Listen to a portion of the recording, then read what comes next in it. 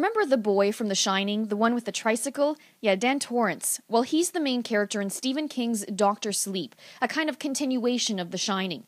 Dan is now in his 30s. He's a recovering alcoholic who still has these visions that haunted him when he was a kid staying in the Overlook Hotel. He spent years trying to run away from these visions by moving from town to town. But finally, he settles in a New Hampshire town that feels just right.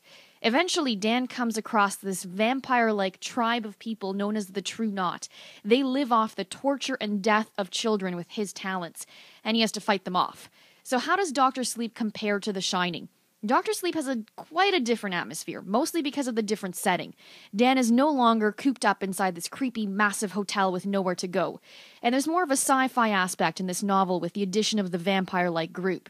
With that in mind, Dr. Sleep is just as brilliant as any Stephen King book I've read.